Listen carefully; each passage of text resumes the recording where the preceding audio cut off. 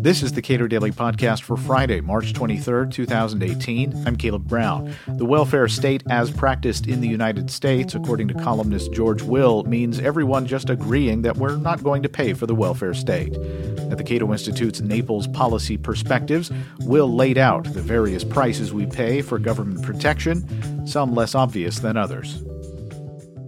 Ladies and gentlemen, the temperature of American politics today is high because the stakes are very high. We're arguing about the proper scope and actual competence of government. We're arguing about the relative way to stress the two great values of Western political thought, freedom and equality. There's a lot of talk about the discord in America, and Lord knows that's real enough, but what worries me most is a consensus. It's bipartisan, it's as broad as the Republic and deep as the Grand Canyon, and the consensus is that we should have a large, ever more generous welfare state and not pay for it. Everyone's agreed on that. This, I'm sorry to have to say, this is a decadence of our democracy. We used to borrow money for the future. We fought wars for the future. We built roads and airports and harbors for the future.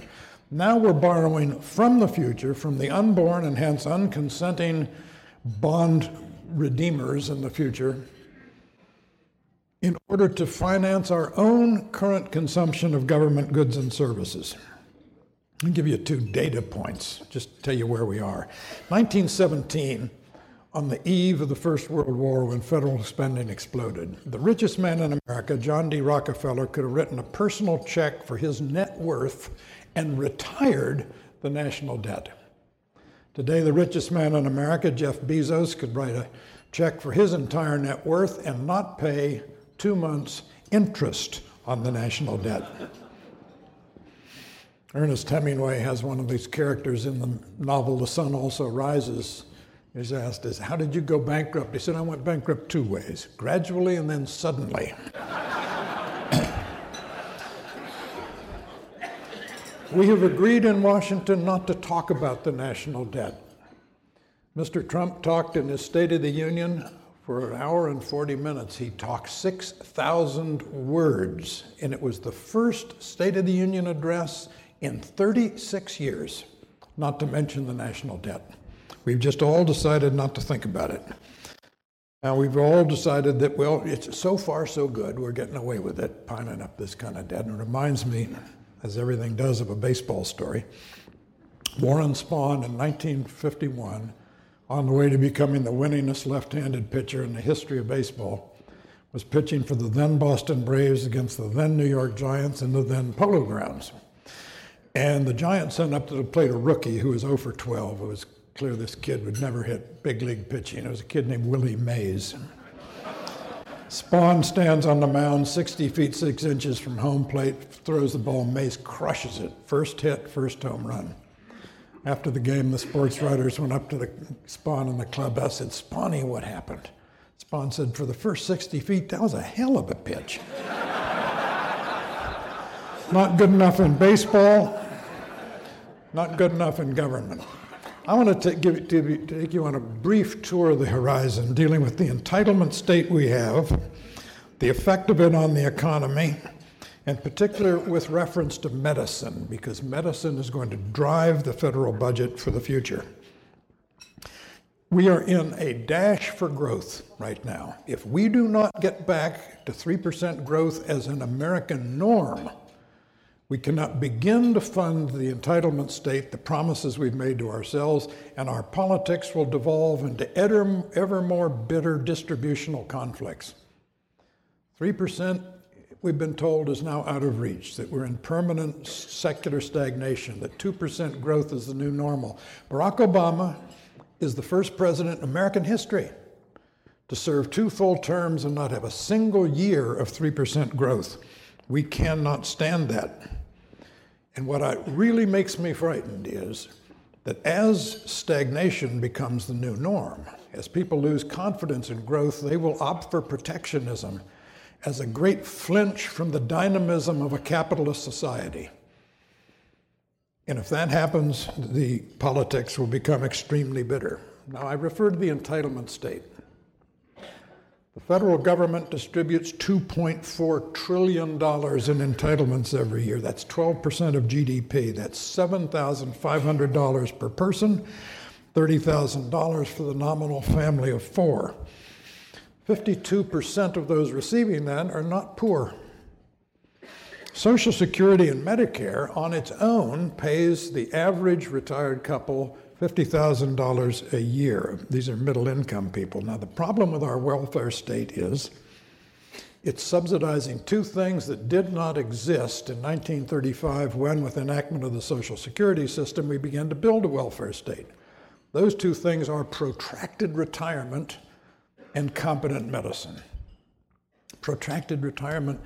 In the 20th century, the average retirement expanded from 2 years to almost 20 years. In 1935, retirement was a luxury of a tiny sliver of the American people. People worked until they couldn't work any longer and died shortly thereafter.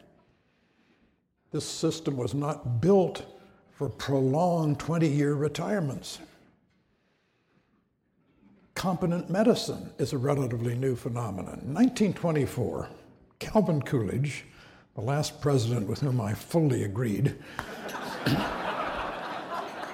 living in the White House with access to the best medicine the country had to offer, his son, Calvin Jr., played tennis without socks. He got a blister, it got infected, and he died a lingering, agonizing death in the White House because there was almost nothing medicine could do at that point. 1941, when I was born, modern medicine was born at about that time. Penicillin came along, the sulfa drugs, antibiotics, just in time, happily, for the Second World War. But I was born in a hospital in which I'm sure this is the case, because it was true of most hospitals back then. The principal hospital expense was clean linen.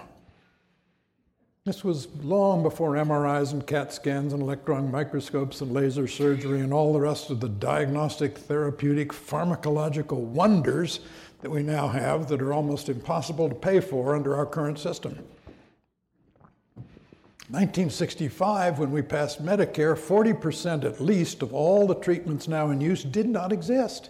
How many people here, by the way, drive a 1935 car or watch a 1935 television set? Well, how many of you use a 1965 personal computer or cell phone?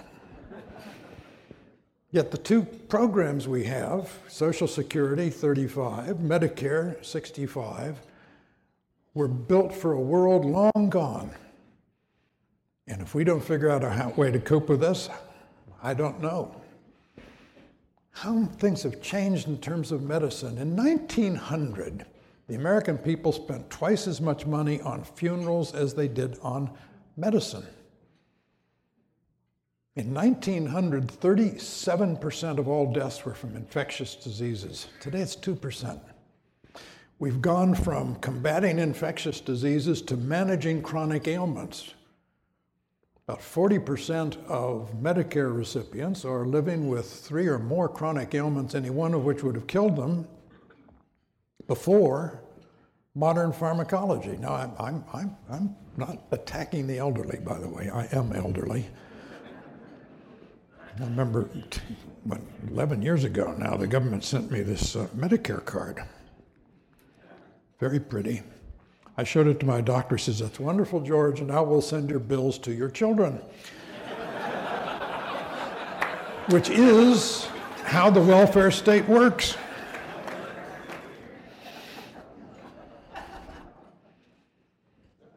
Social Security, by the way, since 2010, has had a negative cash flow. It's sending out more in benefits than it's taking in money.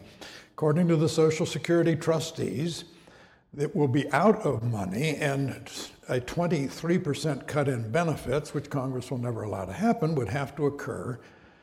So we're going to either raise taxes or pour general funds into Social Security. I mean, this is part of the general mismanagement of the welfare state. And the fact is, the elderly vote more than other people, so the elderly do so because the welfare state is more important to them than to other people. And therefore, we're going to have this huge crunch coming. as we try and deal with the aging of our population. If I say to you Pittsburgh, you think steel, Pittsburgh Steelers. No, they don't make any steel in Pittsburgh. Largest employer in Pittsburgh is the University of Pittsburgh because of the medical center. Largest employer in Cleveland, Rust Belt manufacturing city. Largest employer in Cleveland is the Cleveland Clinic. Next largest employer is another healthcare provider. 6 of the 10 largest employers in the industrial state of Ohio are healthcare providers. Houston, energy capital of the country, well, maybe, but much the largest employer. In Houston is the Texas Hospital Center. This is our future.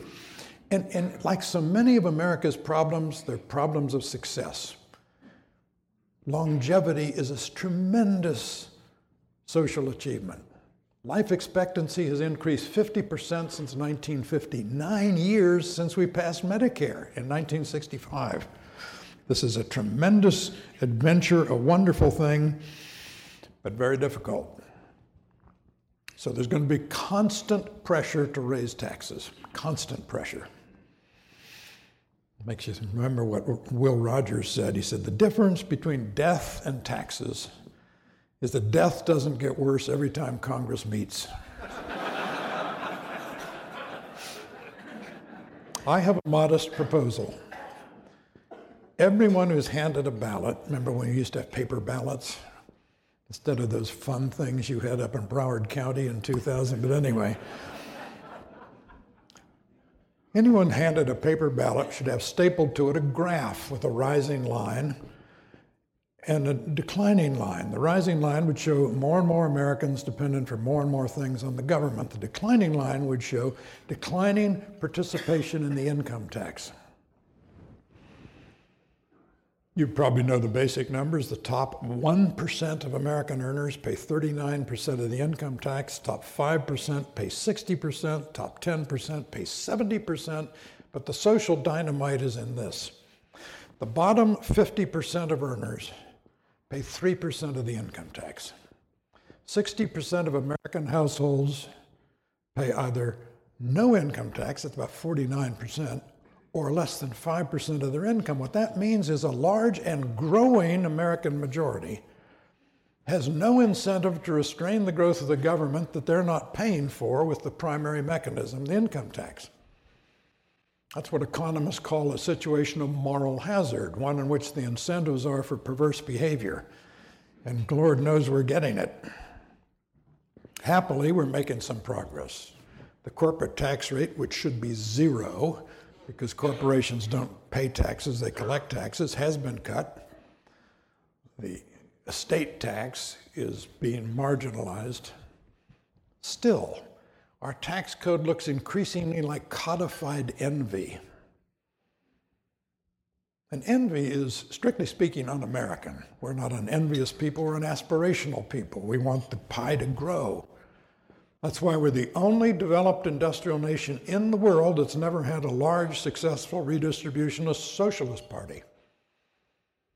It's also the case that envy is not fun.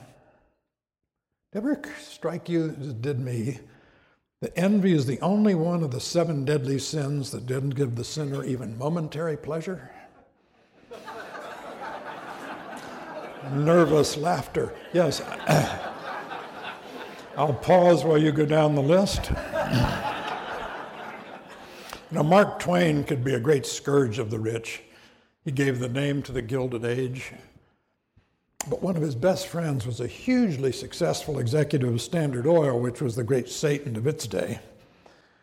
And a journalist once went up to Twain and said, "Mr. Twain, don't you think your friend's wealth is tainted?" Twain said, "You're damn right, it's doubly tainted. It tain't yours and it tain't mine."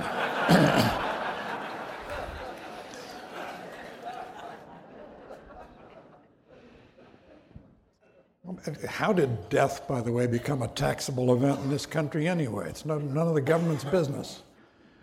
1980, the Philadelphia Phillies won the World Series, and after the last game, the sports writers went in the clubhouse to talk to the Phillies madcap relief pitcher Tug McGraw. They said, "Tug, what are you going to do with your World Series earnings?" He says, I'm going to spend 90% on wine and women, and I'll probably waste the rest. Well, it makes you think, you work hard in America, you make a little money, reach age 70, say, the hell with it, I'm going to Las Vegas and blow it all on wine and women. Go ahead, it's a free country. Try and give it to your children, the government steps in. What's wrong with that picture? Well, there's a lot wrong with the picture in America today. But most of all, what people are complaining about, and it's going to become a hot political issue, is inequality. And it's something we're going to have to deal with unless we get economic growth going. Now, what the government does under both parties, it makes no difference, is they cut taxes and they say, we don't need to cut spending because growth will increase so fast because of our tax cuts. It's the magic assumption. Reminds me of one story of two people walking down a country road in America. One's an economist and the other's a normal person. And a cloudburst starts. And the normal person says, oh, we're going to be drenched. And the economist says, no, we'll just assume a ladder, umbrella, whatever. Fact is, we're going to have to deal with the problem of inequality, how to talk about equality. And this is where, by the way, Cato steps in. Cato knows that in America, everyone should be equally free to become unequal. That's the point of a free society.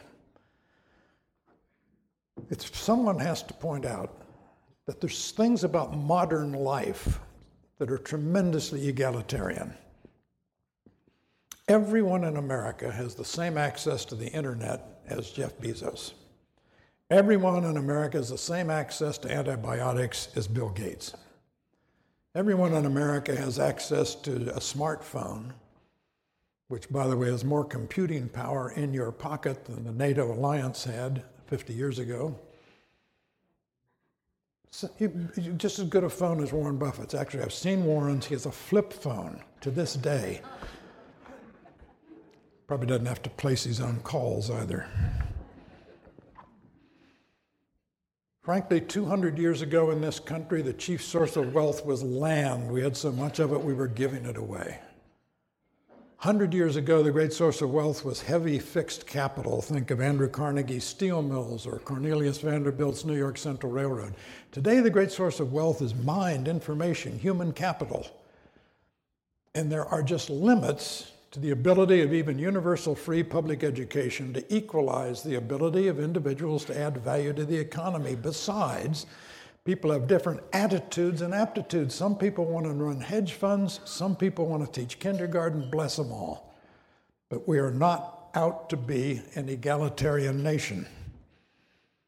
It's also the case that big government, it's amazing that most of the people complaining loudly about inequality are also advocates of big government, which is itself inevitably a friend of the wealthy. It redistributes income upward because the more government interferes in the economy, the more its decisions allocate wealth and opportunity, the more complex it gets and opaque its levers and pulleys and processes are, the more that works to the advantage of the wealthy, the articulate, the confident, the educated, and the well-lawyered who know how to make the government work for them. There's a reason why 5 of the 10 richest counties per capita in the United States are in the Washington area. We have no natural resources. We don't make anything but trouble. And yet we're getting wealthier and wealthier. Why would that be? Well, it seems to me, as I say, what worries me more than anything else right now is that if people become frightened of the external world, of the velocity of economic life today, they will flinch and they will opt for protectionism. And we will suddenly find ourselves in a world leaving us behind. I hear people talking about we should repatriate our supply chains. Mr. Ross, as Secretary of Commerce, used that phrase, repatriate our supply chains. Well, This is an iPhone. It says on the back in print so small it's clearly they don't want you to read it. This is designed in California, assembled in China. It's not manufactured in China. It's assembled there from parts that come from all over the world, the United States, South Korea, Japan, Germany, Taiwan, Italy. China adds about $6 in value to this. Now, it gets sent to the United States, and in the balance of trade bookkeeping, it's counted as an import of $500 from China. Nothing of the sort. Barbie dolls. You buy a Barbie doll, it costs about $2 to import a Barbie doll. 35 cents of that is added in China where they assemble the Barbie doll. That's why it's absurd to have these obsessions about our deficits with this country or another. I have a chronic and incurable trade deficit with my barber. No, really. Every 3 weeks I buy a haircut from him. He never buys anything from me. He has a trade deficit with Iowa. He's in Washington. Iowans never come to him to get a haircut, but he buys corn and pork products from Iowa. Somehow it works out because markets work out. And that's one of the things that the Cato Institute is trying to educate the slow learners, and that's all we have in Washington, the slow learners about this. The velocity of change is America's friend because we're good at that. It's really difficult to stop the Americans from creating wealth. We're good at that too in Washington, but they keep bursting out. 1983, Motorola invented a cell phone. It was the size of a brick. A charge lasted half an hour. A call from New York to Los Angeles for 10 minutes cost as much as you pay for a month of roaming calls throughout North America. And it cost $4,000 in 1983 dollars. That's what competition does. People say, well, we have to build these walls and protect Americans from competition from abroad because they're destroying jobs. You want to know who's destroying American jobs? Other Americans. Uber's destroying jobs, and aren't we glad? I'd rather have Uber than most of the taxi services. Netflix, ask the people at the Metroplex if Netflix is destroying some American jobs. Uber's based in California, as is Netflix. Amazon, remember Borders? Not anymore. Sears is about to go the way, perhaps. Macy's also. That's called the dynamism and churning of a market economy. And unless voices like Cato's, supported by people like you, keep making the case for markets rather than politics to allocate wealth and opportunity in a free society, unless people like you, supporting people like Cato, making the case for the spontaneous order of a market society, a society of individualism, we are in terrible shape. George Will is a nationally syndicated columnist. He spoke at the Cato Institute's Policy Perspectives in Naples, Florida in January. Subscribe to and rate the Cato Daily Podcast at iTunes and Google Play, and follow us on Twitter at Cato Podcast.